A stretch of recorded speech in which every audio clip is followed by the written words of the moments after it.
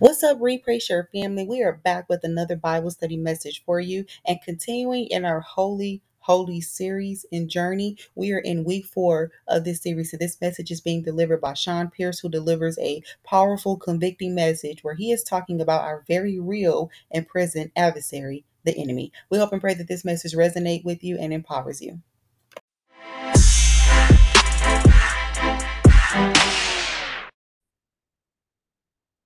All right. And so, number one is that we know that one thing that I'll remind us is as we go throughout this theme, as we go throughout this series, that one thing I'm encouraging all of us to do is to seek help outside of Read, Pray, Share, to seek help outside of the four walls of the church, unless your church has counseling and therapy. As we go throughout this series, some of us have already actually experienced this where things have started to come up. You start to feel a certain way. You start to have to contemplate and think about different experiences that maybe you haven't thought about in a while. And so I'm encouraging us to still seek counseling, therapy. Again, you'll see me post all the time, Jesus in therapy, Jesus in counseling. I believe in both. And I think that I can prove biblically that both are important. And so I want us to be encouraged and seek out to go and have one session. I'm not telling you got to go for a year. Have one session. And my prayer is that Holy Spirit would speak to you in that moment, or even speaking to you now, so that you can be in a place where you can have somebody to help you out in a way that I can't help you out in a way that majority of people on this Zoom or in the community cannot help you. Right. And so I want to throw that out there. All right. Now, on the other side of things, week 4. All right. And so this is message 4 of the year. We've been journeying throughout the last 4 weeks, and we've been hanging our hat on this theme that we feel like Holy Spirit really prompted us to hang tight on. And so the theme is holy, holy. So WHOLLY and then holy HOLY. And so this year we are still becoming the church that God intended, but we are specifically focusing in on the pursuit of holiness. And so when I give you this vision, this should help you out a little bit when we talk about the theme. And so the vision for 2024 again is to understand and to pursue holiness for the purpose of obeying God, number one, living life the King's way, number two, and to become our purest, most innocent selves. All right, so the vision of 2024, again, is to understand and pursue holiness for the purpose of number one, obeying God. Number two, living life the King's way, living life Jesus's way, our greatest example of how to live for God, and to become our purest and most innocent selves. All right, now I expressed this last week as well, and I want to express it again this week. I'm asking you all that we take a mature step, and we commit to being plugged in as we go throughout this series. Because the thing is, the one thing that I've committed to, that the team is committed to, is we've committed to being walking in excellence in all we do, which means that we had to go back and look at our teaching and see what are some things that we could do to make sure that everything that we're given is given in a way where everybody can eat. What that meant for us was we're gonna have to dial some stuff back, take some stuff off the plate, and break it down even more, and take baby steps, not baby steps, but take smaller steps for us all to make sure that we're eating everything that we need to eat that week, and then we can go to the next thing. And so we're breaking stuff down, right? So we're taking and we're building blocks on top of blocks. And so for you to be able to get everything, we have to be committed to coming and spending that time every week. And I promise we're going to be respectful of your time as well. And so I need us to commit to finishing out this series, because I truly believe, and I've heard from a couple of you that this series already is opening up, things that you never even thought about, and things that you need to seek the Lord on. And so I need us to be committed. All right, commit these next weeks in the series, and My prayer is that your commitment would lead you to breakthrough. It will lead you to being able to tap into something that you haven't didn't know that you could tap into more intimacy with God. And so I want to share that. Now, as we hop into this week, message for the title is going to be the enemy of our innocence. The enemy of our innocence. And so I want to pray and I'm going to dive right in. And so let's pray. Heavenly Father, we just thank you first and foremost for this time, God. We thank you for this moment, God. We thank you that you allowed for us to see another day, God, and it was purposeful. It was intentional. It wasn't just for us to be here to just breathe air, God. It wasn't just to be here just to say that we lived another day, but God, it was for purpose. It was because you wanted us to be here for a purpose, for a reason. And so, God, I pray that in this moment, God, that you would allow for us to see this as a reason, God, for being able to come together to a place where we all have experienced growth. We've all have experienced transformation. And so, God, I'm praying that you would allow for us to take this time serious, allow for us to uh, drown out the distractions. And God, I'm praying that you would just allow for us to eat from your table today, God. I pray that you would allow for us to get full off of what you have provided. And God, I pray that you would allow for this to be another stepping stone to being able to be the person that you've called for us to be, to reclaim things that were lost, to reclaim things that we gave away. And God, I'm praying, God, that you would get all the glory, honor, and praise. And God, I pray that as I give what you want me to give, God, I pray that you would allow for me, even in my mind, to be able to hold back anything that I want to say and make sure that what I'm saying is actually what you want me to give to your people. And God, I pray that at the end of it, that you would get all the glory, honor, and praise, and that we would get all the transformation, that we would get all the growth, that we would get that we would get all the desires to be more intimate, to really allow for you to search our heart and search our mind to become everything that you've called and created for us to become. And then, God, we ask you to forgive us of our sins, known and unknown, and continue to do a work in our heart, transforming us from the inside out. In Jesus' name we pray. Amen. All right. And so Genesis 3. Genesis 3 is going to be where we find ourselves today. We're only going to be in 5 scriptures and that's it. And so I want to recap last week. And so last week, we really just opened up our mind to even think about what innocence is. And I asked the question last week, when is the last time you've seen yourself as innocent? And a lot of us had the same experience that I had that gave me confirmation that this was supposed to be our theme, which was you were taken back to a place that probably is 15 plus years ago, 20 plus years ago when you were a kid, 25 plus years ago for some of us. And so when I thought about that, and I think about that thought that some of us haven't felt innocent since then, but through Christ, we have the ability to live the full life, which includes us to be able to live holy, which is a gateway to innocence. Now, what is innocence? Innocence is a state of being clean, pure, or morally free from guilt. Innocence also is the absence of pollution, which means to be filled with harmful things. And innocence ultimately is the absence of disloyalty to God. And what I wanted to focus on last week was allowing for us to see that in the chapter 2 of Genesis, at the beginning, what God intended was for his men and his women, his children, to live in a state of innocence. And I can prove you to that. I could prove that to you by just reading one verse. Chapter 2, verses 25, it says, "Now the man and his wife were both naked." Naked could be a metaphor for free. Naked can be a metaphor for open. Naked could be a metaphor for having nothing hidden, there being no fault. And then the last part it says, they were both naked, but they felt no shame. So no shame, no guilt. There were nothing that led them to feel something that would cause them to not feel innocent, to not be pure, to not be clean. And so when we think about this, if God intended us to be innocent, and through Jesus we have the ability to be able to live the life that God has called us to, could we not be experiencing innocence because, one, we weren't aware that we had it, and two, we weren't aware that we had to steward it? And so that was our whole point of last week. All right, now, this week, what I want to do is I want to jump into chapter 3, and I'm going to read the first 5 verses, 1 through 5. And this is what it says. It says, The serpent was the shrewdest of all the wild animals that the Lord God had made. One day he asked the woman, "Did God really say you must not eat the fruit from any of the trees in the garden?" "Of course we may eat the fruit from the trees in the garden," the woman replied.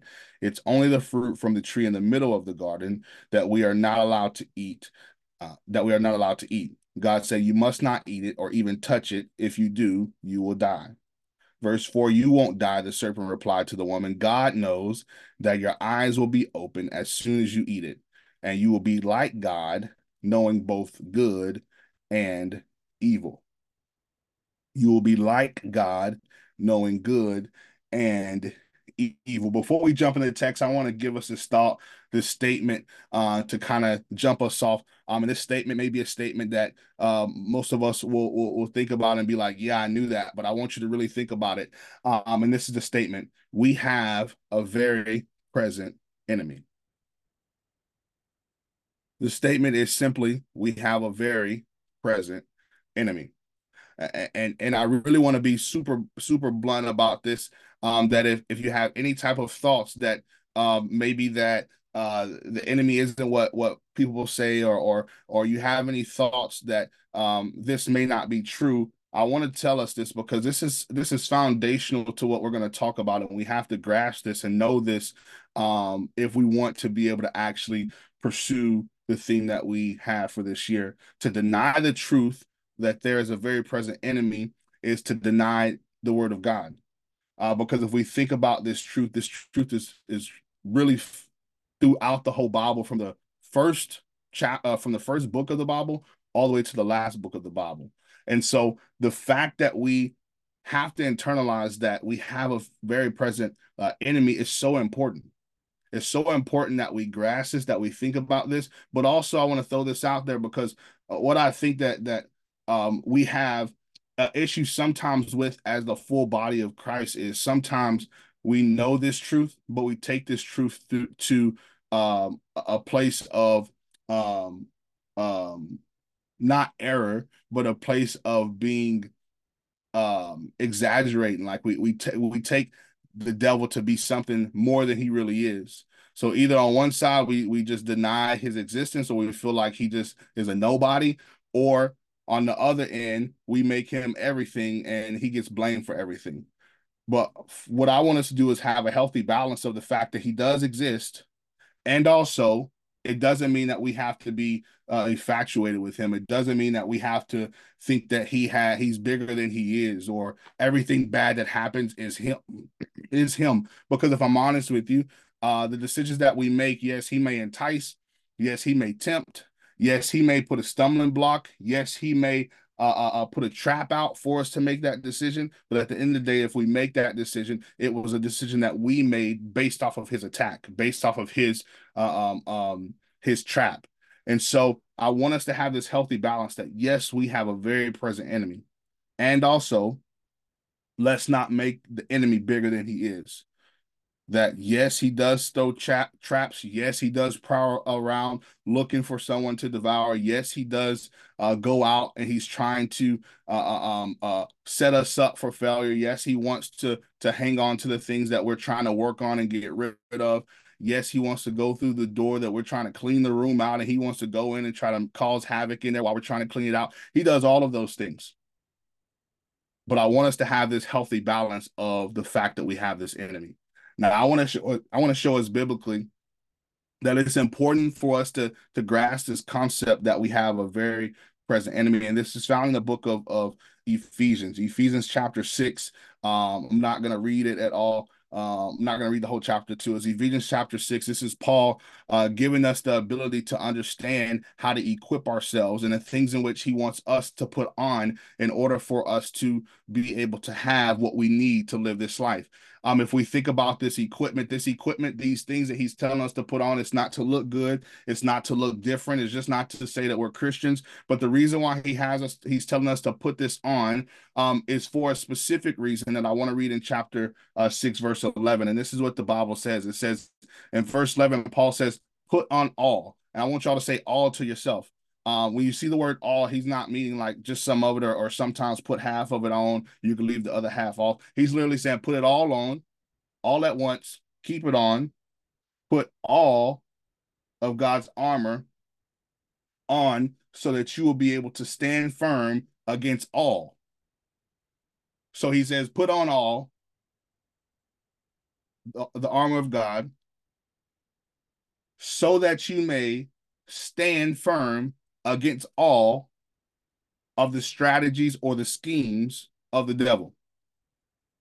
So Paul is emphasizing that, listen, in order for you to stand firm against all of his schemes and all of his strategies, you got to put on all of the armor. And so Paul is letting us know, even in this scripture, this one scripture, the importance of just not knowing that we have an enemy, but also making sure that we're putting on what God has given us to be able to stand firm against his strategies and against his schemes. And this is the fact of the matter that we got to hang on to is that his schemes and his strategies are the same that they've been from the beginning. They may show up different, but the foundational place of his schemes and his strategies are the same. Even if they show up a little differently or he does them a little differently, the foundation is the same. But if you aren't aware or you aren't holding tight to the fact that he's actually a true present enemy that we have right now, you'll miss the schemes and the strategies that he has. You'll just feel the effects of what he's doing. And so Paul says, listen, put on all the armor of God so that you may stand firm against all his strategies and his schemes. I want to show us somewhere else in the Bible that talks about our enemy, just to get us to think about how present and how real he is. This is in Isaiah chapter 14. Now, Isaiah chapter 14 can be a little confusing if you read it. But if you read Isaiah chapter 14, Isaiah is giving us the ability to see how the people of God were taunting Babylon as God was getting ready to be through with Babylon, as God was getting ready to overthrow Babylon. And when you read the text, if you read it, Isaiah starts to continue to talk about things and talk about and put statements and put sentences together that cannot be talking about an actual human king. Like the things that he's saying that cannot be taken to actually being done or being uh, happening to a real king. And I want to read it and it's going to make sense to you. So when he starts to talk about it, talk about Babylon, he switches and starts to display what happened to Satan. And he starts to talk about Satan specifically. And so I want to read it really quick. And this is what it says in Isaiah chapter 14, verse 12 and through 14. He says, how you are fallen from heaven. Who fell from heaven? The king of Babylon didn't fall from heaven. He was actually a human. He says, oh, you are fallen from heaven. Only one fell from heaven along with his minions, which is the devil. He says, oh, shining star, son of the morning, you have been thrown down to the earth. You who destroy the nations of the world. Now, this is what I need you to take in and capture in this text, because he gives us 5 things that the devil's said or was the posture of his heart and the reason why he was thrown down to earth. This is what it says. It says, for you said to yourself. Now, I didn't even think about this earlier. I just read that and it hit me in my chest. You said to yourself. So the devil told himself this about himself. This is the things he said. He said, I will ascend to heaven. Notice that when God threw the devil down, he threw him down to earth.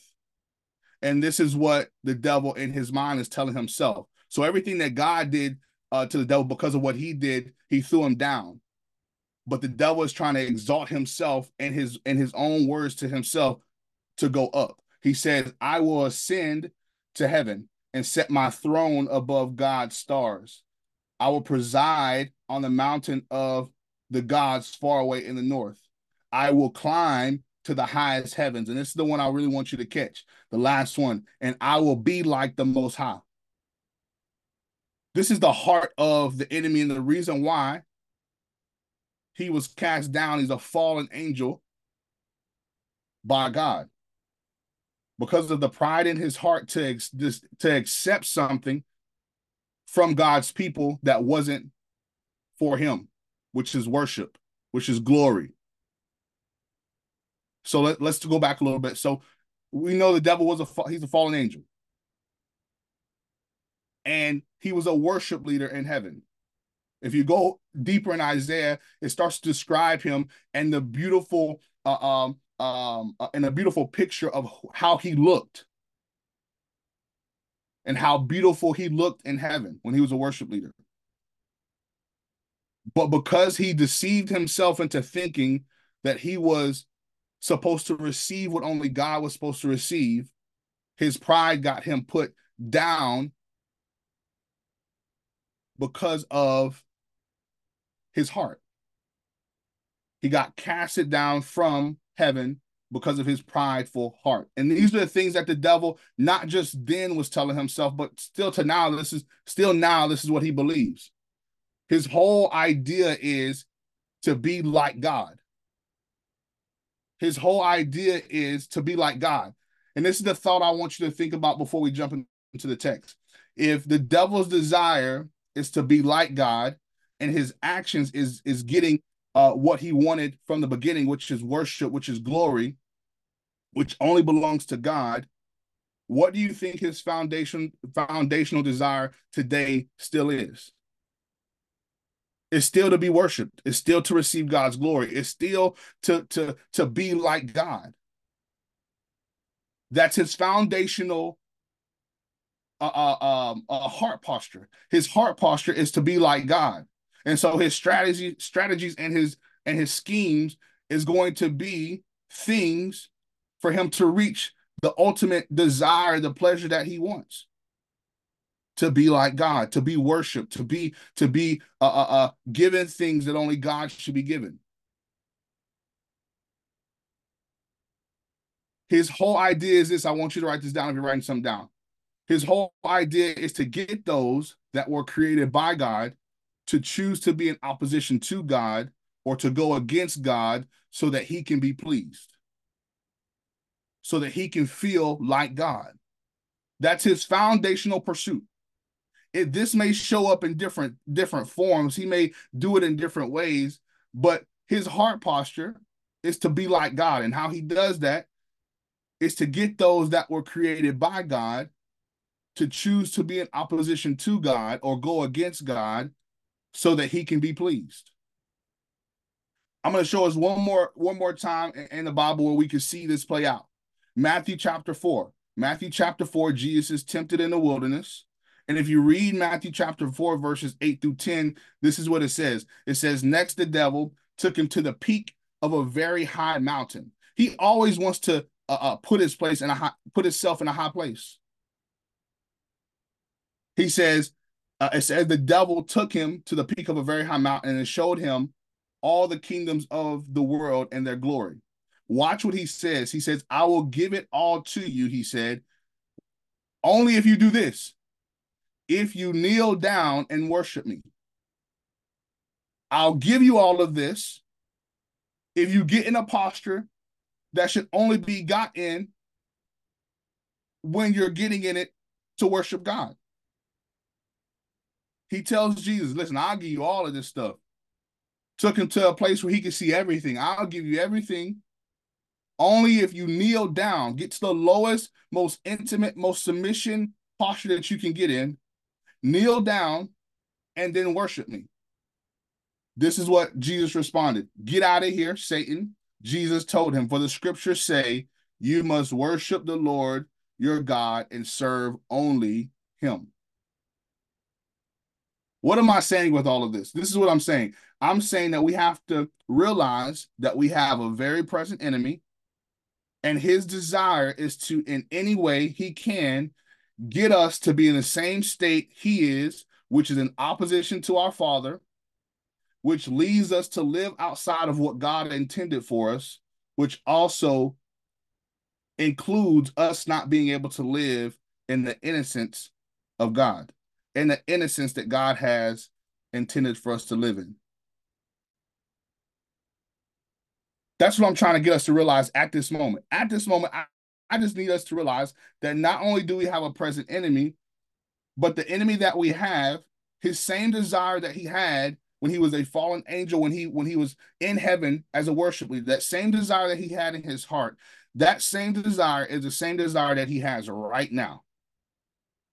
And that is to, in any way he can, get us to be in the same state that he is in right now, which is in opposition to God, which leads us to live outside of what God intended, which includes us not being able to live in and steward the innocence that God intended for us from the beginning. Now, I'm not saying this to scare nobody, because let me tell you something. God has given us the ability to have the armor, to stand firm, to pray, and to know that in Jesus' name, the devil will flee. But all that is good, but we got to know before all of that, that he's actually a very present enemy and what his desire is still today. Because if we're not aware of his schemes, and we're not aware of his strategies, if we're not aware of what his desire is, if we're not aware of what he's coming to do still right now today, if we're not aware of it, there's no way to actually steward what God has given us to live in. Because he's always gonna, this is the thing I can promise you, he's not gonna stop his strategies and schemes. He's gonna be in opposition until he's defeated. Ultimately, he's already defeated, but until we get to the point where Jesus comes back and he's put in his rightful place where he needs to be, he's gonna come with his schemes, he's gonna come with his strategies. So we gotta be aware of them. We gotta be aware of it. All right, so we have a very present enemy. And this enemy is an enemy to everything that God intended for us to live in the state that God intended for us to be in. And one of those states is the state of being innocent. Now, in a text we read earlier, it's a perfect example of everything I've been talking about so far. Now, I want to go back and tell again, last week we in chapter 2, we seen the innocence of people. We seen what God intended for his people when it came to them being innocent, pure, clean, without guilt, without shame. And so as we talk about, we take the same thought process into chapter 3. Chapter 2, they're innocent, they're pure, they're clean, they're without shame, they're without guilt, they're naked, they're free. There is nothing hidden. This is the state that God intended for them to be in. We get to chapter 3, and in chapter 3, what I want to give us, and I'm pretty much done now, I want to give us 3 things that shows us our enemy, and it shows us some strategies or schemes that he uses to try to get us to fall in the trap or make a decision that will pull us out of being able to live the life that God intended for us. In chapter 3, we see the opposition that the devil desires us to have with our Father.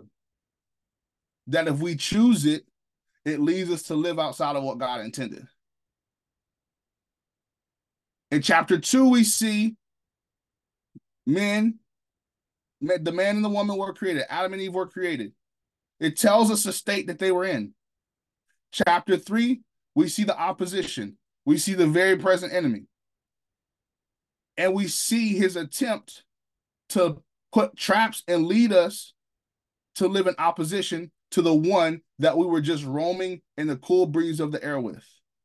The one that created us and fashioned us and formed us, purposed us, called us, positioned us.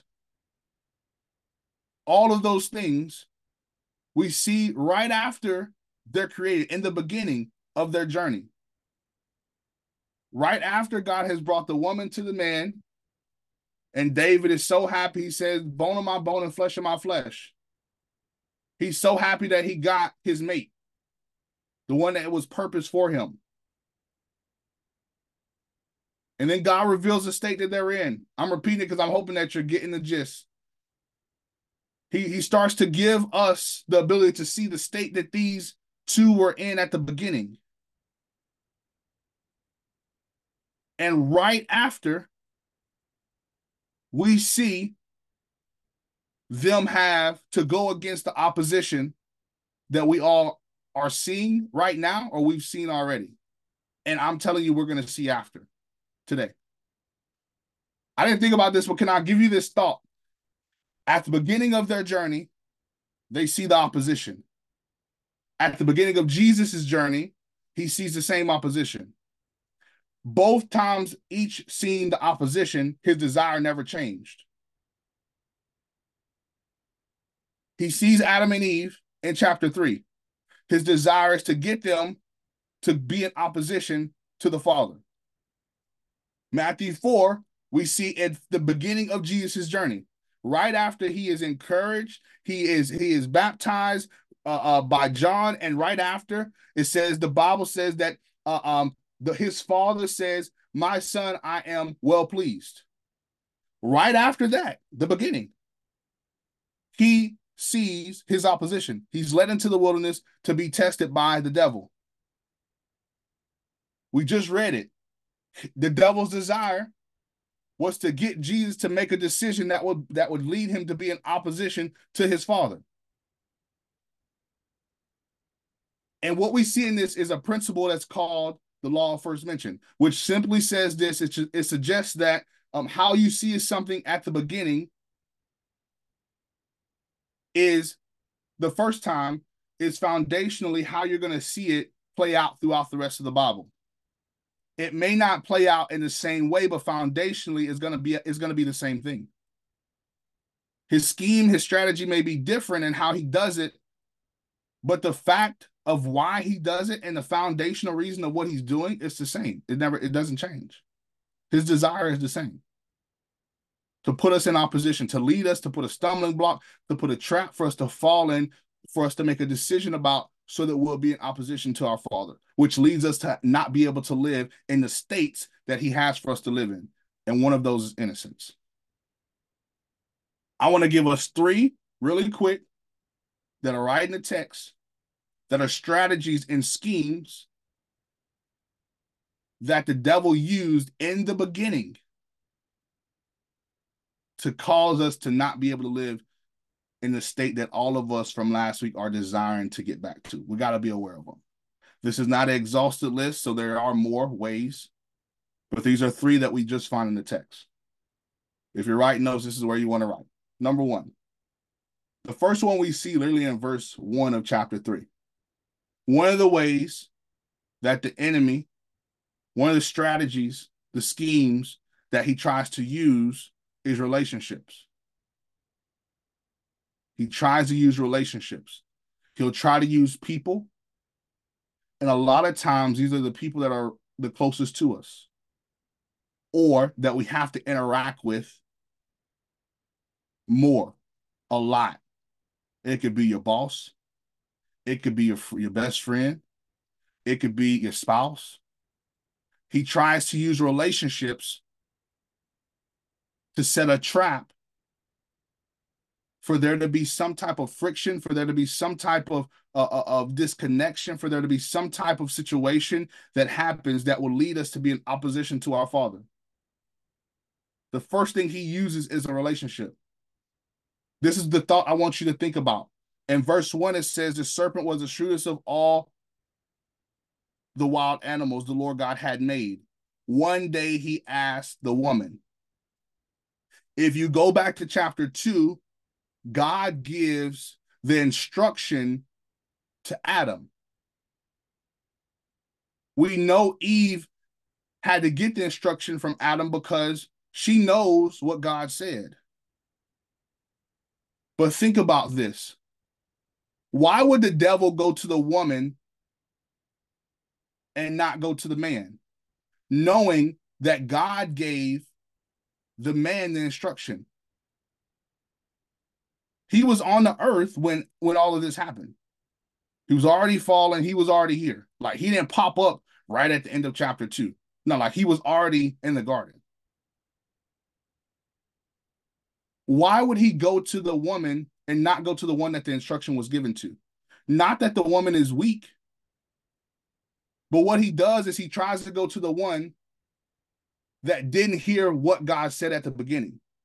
Have y'all ever been in a situation where you heard from God, you knew what God said, you told somebody that you was real cool with, or maybe you didn't tell them, and they just knew, they could just sense it, they just knew the direction that you were heading in, and then they come with like these words, and they come with all these things to start challenging what you knew God said, and you like, wait a minute, we supposed to be cool, we supposed to be like, why would you knowing that I told you, or you know that this is what I'm in pursuit of with God, and here you come questioning, here you come trying to make me feel as if I ain't here right, or here you come challenging the fact that I got to be logged in on replay share in the morning, but you want to go do this and that.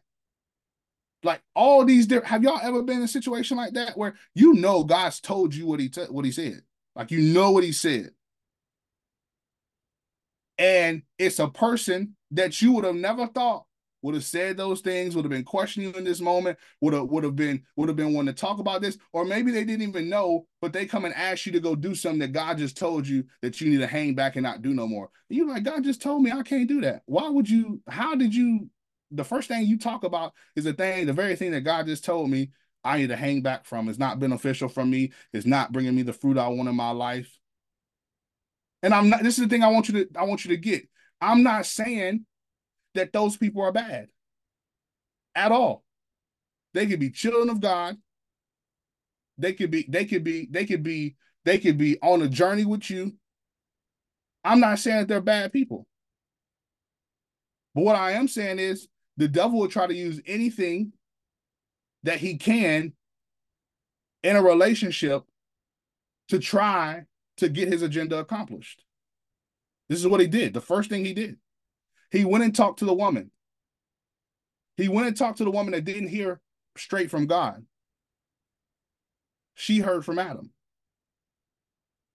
He went and started to do some things to her that would lead them to not be in the state that God intended for them to be in from the beginning. He uses relationships. He uses people. We even see this in Ephesians chapter 6. Paul, right after he says in verse 11 and verse 12, he says these words, we do not fight against flesh and blood.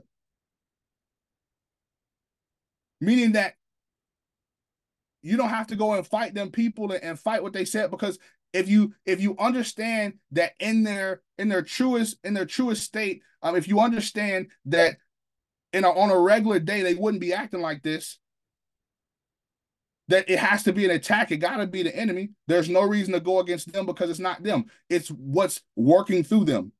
We see this even in Jesus's day with Peter, when Peter is going in opposition of what God or what Jesus know he has to go and do. And Jesus says, get thee behind me, Satan. Obviously, he's not saying that Peter is Satan, but because of what Peter said, which was in opposition to what God had called Jesus to do, which was go and die on the cross for our sins. And Peter like, quit talking like that, because you ain't finna go and die. And Jesus says, get thee behind me, Satan. He's not saying Peter is Satan, but he is saying that what you just said can't be from you. Like that can't be only from you. There has to be some residue from the enemy for you to even come into opposition for me to go do something that's going to save your life. It's going to allow for you to be saved. And so he tries to use relationships. And we have to be aware of this, because if we're not aware of this, what we do is go fight with people and miss the whole point of what the devil is trying to do. Miss his whole strategy, his whole scheme. And we just go arguing with people, missing his whole strategy and his scheme. And we argue with people to the fact that we start to make decisions because of what they did, not realizing it was just a strategy or a scheme. It was just the devil trying to use what he knew he could use to try to get his agenda accomplished, which is to get us to be in opposition to our Father, because that leads us to have to actually live in that moment until repentance, until we come to realize out of the state that God intended for us to live in. That's number one. The second scheme and strategy that we see right in the text is also in verse 1. Did God really say you must not eat the fruit from any of the trees in the garden? Strategy scheme number 2 that we see right in the text is that the devil will lead us to question what we know or should know, which is truth. He tries to get us to question what we know or should know, which is truth. Have y'all ever been in a situation where you know good and well what God said? You know what his words say. Like you know. Like it ain't even no question. You know what it's saying. And then in your mind, you start to question it like, but is he really saying that though? Like, he ain't saying that though. Like, he don't mean exactly that. Like, he not saying he not saying that exactly. Like, he probably mean like metaphorically that I can't like, but he ain't saying that though. This is what he tried to do to Eve. Or this is what he did to Eve. He tried to get her to question what God had already said. Did God really say, let's be real? You know good and well. I know good and well. The Bible told me, do not be drunk with wine. Do not be intoxicated for my own benefit. And then I get to thinking, well, I mean, if I get drunk, I'm at home getting drunk. Like, I mean, I got a driver to take me home. I'm not going to drive and drive. I'm not going to be driving. I'm going to be good. Those those questions that come up, this is the thing. If you sat back and thought about it, why would you be questioning the one in which you say you believe in and the one in which you know would only say something for your own benefit? Like, and afterwards we go and do it and we like, oh, I shouldn't have done that. Like, oh, I don't even feel good. I made a decision I should have never made. We start to feel the benefits of going against what we knew to be true. Do you think that you was questioning that just because it was you? Like you were smart enough to start questioning yourself? Like, okay, I know God said that, but did he really?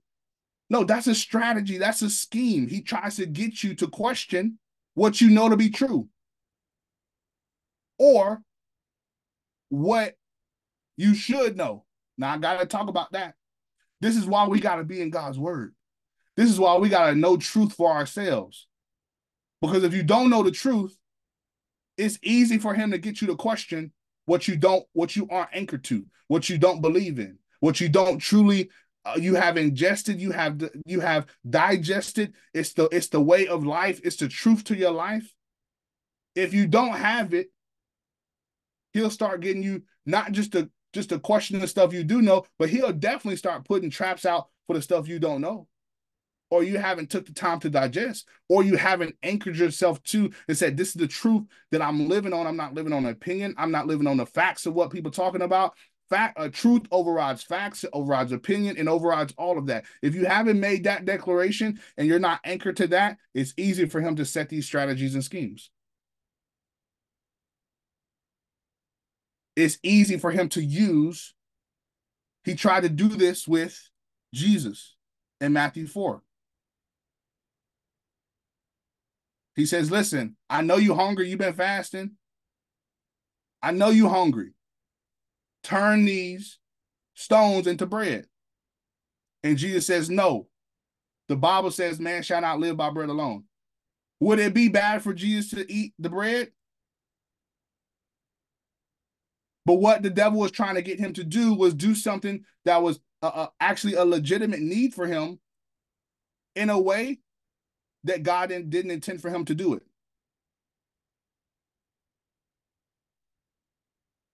What did he do? He questioned what Jesus knew.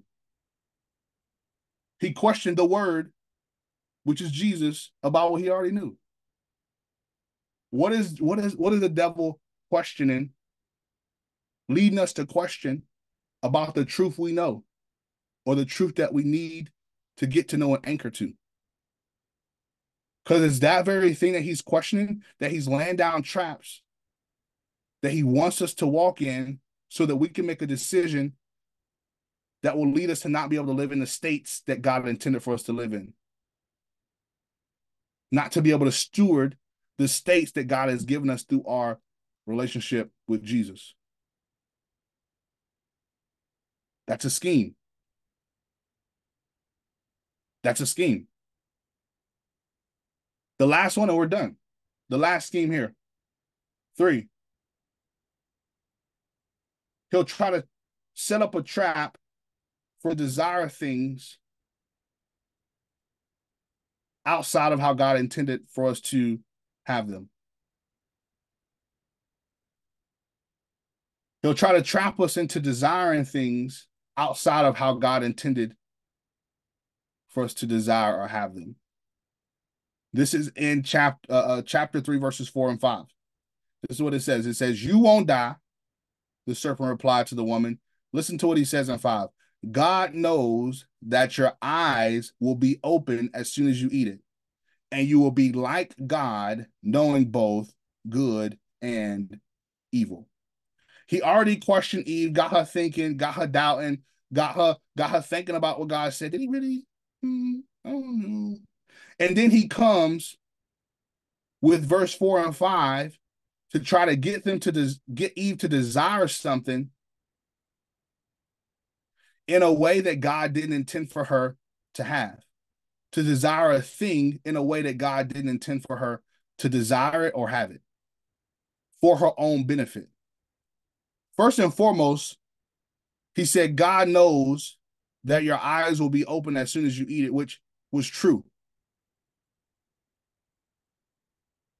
But listen to what it says, and you will be like God. What's his desire in Isaiah? I will be like God. But this is the thing. He's not like God. But guess who God created in his image? So he's telling them to do something, to be in a way that God ultimately actually created them in, but didn't give them certain things because he didn't want them to have to experience certain things. So he created them in a way purposeful because he didn't want us to have to experience something that wasn't going to be beneficial for us anyway. We didn't need to know good and evil. We didn't need to know the difference. All we needed to know was good, which is him. Everything else that we needed, he was providing already. He provided Adam with purpose. He provided them with his partner. He provided Eve with her partner. He provided them with everything, with what they were going to do, have dominion and power over all of the things. He provided everything that they needed. They didn't need to know good and evil. Good and evil. Everything was already good. But the devil wanted them to start to now desire and start to want to experience things in a way that God never intended it, which would lead them to live outside of how God intended for them to live.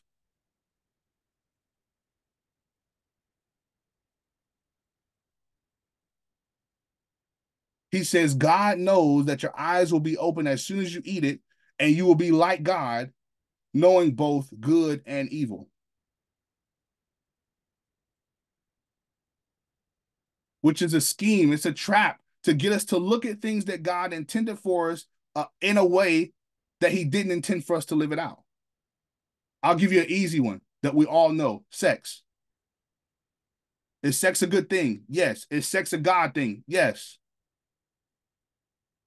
Did God put sex in a container for us to be able to have, to be able to enjoy it in its fullness? Yes. Anything outside of that container is not what he intended it to be. But let's be honest, have we ever got to this point where in life we was like, man, ain't no way I got these desires. I feel this certain way. At this time of the day, I'm heated up. I done seen something, and man, ain't no way God, ain't no way he don't want me to, like, he don't want me to go, and he made it. I know I ain't married, but like, That's a devil's scheme. That's his desire. His desire is to get you to treat something that God created in a way that is outside of how he intended for you to actually pursue and desire that thing. That's a scheme. That's a strategy. Because he knows if he can lay that out there and we decide to take it, he knows what we're robbed of. He knows what's stolen now.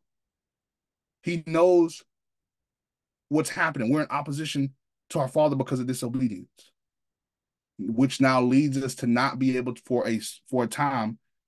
Obviously, through Jesus, we have the ability to repent, to change our mind, but he knows that now we've misstewarded, mismanaged the state that God intended for us to live in.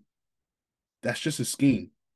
That's just a strategy to get us to look at what God made, to look out at what God intended,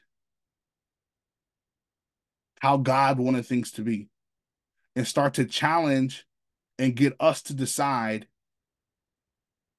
is this really how God intended it? Or can I just go live it out like this because he made it? That's a scheme. That's a strategy.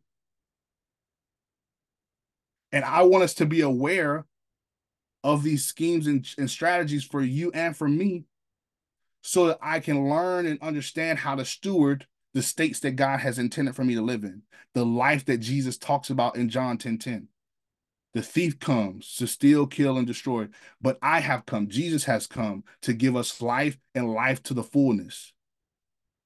So it's through Jesus that we actually have this ability to live in these states and be able to steward them.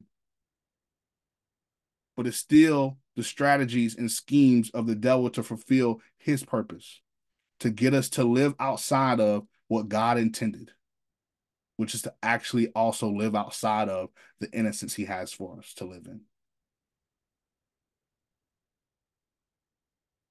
I want to give us this last scripture that through me and Angie talking last night, she brought this scripture up, and I felt like it was such a good scripture for us to end out on when talking about this point.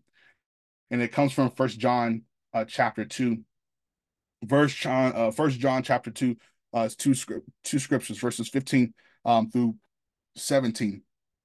And this is what it says. It says, "Do not love this world, nor the things it offers you. For when you love the world, you do not have the love of the Father in you.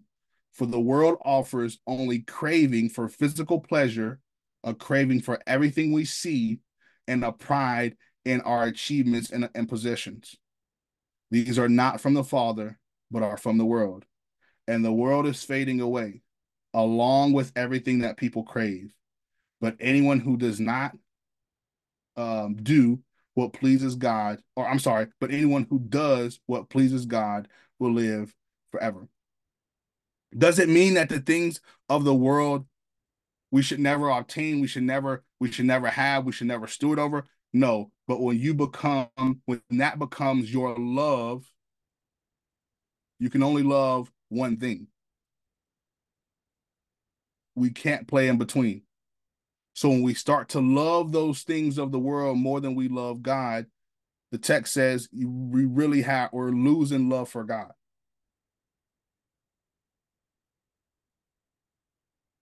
So when we start letting the devil lay down these strategies and schemes, and we start falling into them and not stewarding the life that God called us to live, we start to then go and love those things that are not doing anything but robbing us of the state that God wants us to live in. I want you to take a moment and think. Think about these three schemes and strategies. I can think about so many times that because I wasn't aware of these schemes and strategies, I was falling straight up. Because I wasn't aware that, yes, I have an enemy. This is the thing. Sometimes we're so infatuated with just the fact that the devil is real that we stop there and we don't go and actually look into, well, what does he actually do? Like, how does he actually want me to fall? Like, what is his schemes? What's his strategies? We do it for everything else. But the one that is in most opposition to our Father, which means he has the same opposition for us, what does he actually do? And that was my heart today. My heart today was not just to expose us to our enemy, because I'm sure everyone on here would have said, I know the devil, I know he's real. But do we know his strategies and his schemes? Because if we know his strategies and his schemes, and we know how he goes about doing things, we know the foundation of his heart posture. We know what he desires ultimately. It gives us this ability to be aware of what his strategy and scheme is, which allows for us to see it through the whole with the help of the Holy Spirit, then also through the wisdom of God to be able to make a decision that matches the truth that we know. Helps us to make a decision not to fall into his trap, not to take the fruit that he wants us to eat, which will keep us to have the ability to steward the life that God has given us to steward, which allows for us to steward our innocence, allows for us to live in the state of purity, of wholeness, without guilt, without being polluted, and ultimately in loyalty to God. And so I want to pause right here, and I want to have us all pause and ask ourselves the question through what we just talked about. What is the Lord saying to you? What is Holy Spirit saying to you? I love this question because it's a reflection question. It gives us this ability to connect to the one that's going to speak to us ultimately. I can give you this message. I can button it up, make it look pretty. I could do all of that. But at the end of the day, the one that's going to speak to your heart, the one that's going to allow for you to be transformed, the one that's going to allow for you to see the things in which you need to look at, the things in which you need to readjust, the things in which you need to repent of, the things in which you need to change and make adjustments to, it's Holy Spirit. And so I just want us to all sit back and ask that question. Holy Spirit, what are you saying to me? Well, what in this message are you actually trying to get to me? What are you trying to make me aware of? And this is my promise. Whatever he's saying, the promise is that he's saying it to you for a reason. And I want to say this last thing that I didn't say at the beginning. Whatever he's saying, it's never for condemnation. Whatever's coming up in you, it's not for condemnation. So if you start to feel condemnation because things are starting to come up, you made this decision and it was because you didn't see the scheme, you didn't see the strategy. If you start to feel condemnation, that's not from him. The Bible tells us there is no condemnation for those that are in Christ Jesus. And all of us, if we are believers in Christ, if Christ is not just our Savior, but also our Lord, and we are saved, then he's never coming to condemn. So if you start to feel that, it's a scheme, it's a strategy. Because what does condemnation do? Condemnation leads us to return back to a guilt that God has forgiven us of. It turns us back to shame that God has forgiven us of. It turns back to recanting and remembering and punishing ourselves of things that God, if we repented and we've asked for forgiveness, he's forgiven us of. But the devil knows if he can get us back to condemnation, he can get us back to the state that we were in. He can get us back to robbing ourselves of what God intended. You can't live in innocence and still recant what God forgave you of. Your mind is going to keep you out of feeling and being pure, being without guilt. So if you feel condemnation, I want you to know it's not from him. All right, so let's take a moment. We'll pause and ask that question. What is Holy Spirit saying to you?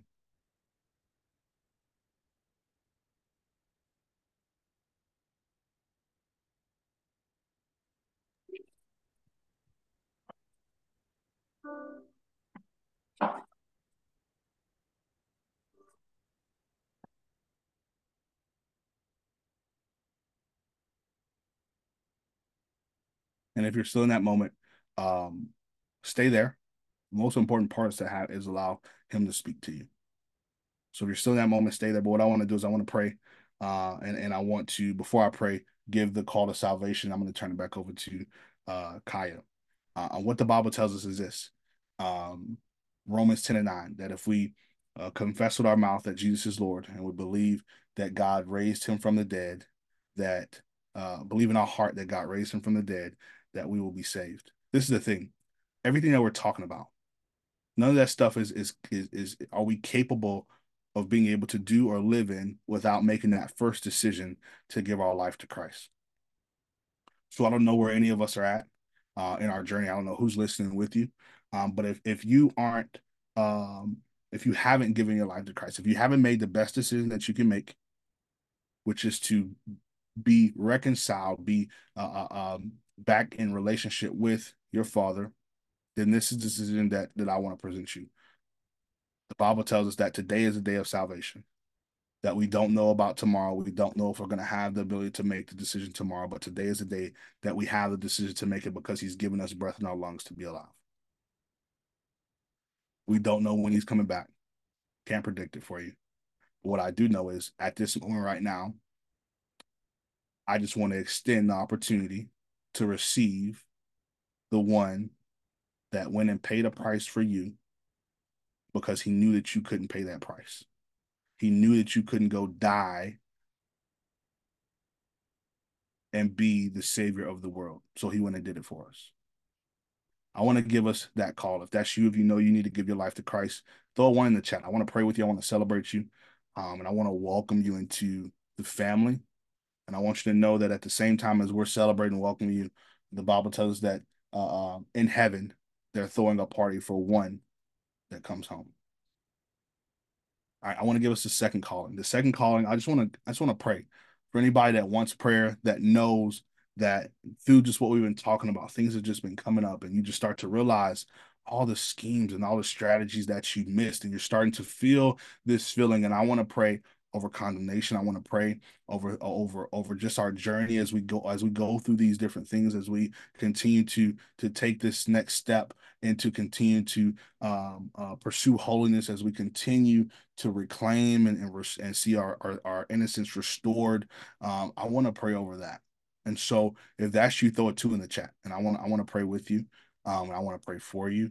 And as I'm praying, I'm asking everyone else to pray as well. And let's pray together. So if you're a one, obviously throw in the chat. If you're a two, throw it in the chat as well. And I want to pray over you.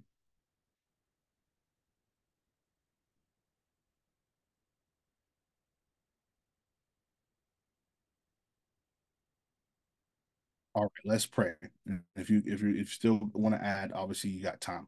Let's pray. Heavenly Father, we just thank you first and foremost for this time, God. We thank you for just the love that you have for us, that even through your word, you give us the ability to see everything we need to see, to know everything we need to know, to have every principle that we need, God. That your word is still living, it's alive today. And God, we thank you for your word. And God, as we sit here in this moment, God, I just want to thank you for this time. God, I want to thank you that you've given us this ability to freely come and be able to come together and be able to fellowship together.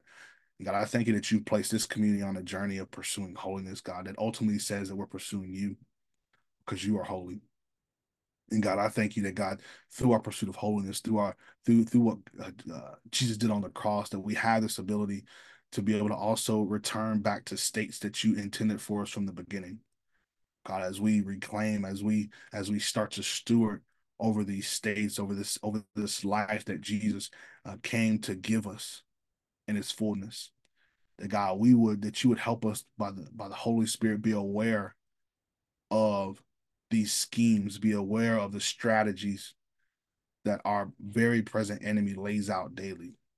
That God, we would be aware of them, God, and we would see them, and we would be able to call them out and be able to call him out on his doing, Lord God, and be able to profess, God, that by your word, God, that says that by Jesus' name, God, that the enemy will flee, God, and we would see them, we would call it out, God, and we would speak to the devil and give him the name that's above every name, God, and that he would flee from us. And God, I'm praying that you would just give us, God, just an awareness, God, of being able to see the different schemes and the different ways that ultimately has the same foundation that wants us to be in opposition to you, God, that wants us to walk away from the life that you intended for us, that wants us to live outside of the life that you have for us to live. And God, I'm praying over everyone that is here, God, but I pray over those that put a two in the chat, God, and I'm praying that you would give them just an awareness, God. I pray that they would, God, seek intimacy with you, God, that would ultimately put them in your presence, God, where you can show them things, where you can give them, God, what they need to know, God, that you would do for them, God, what you've done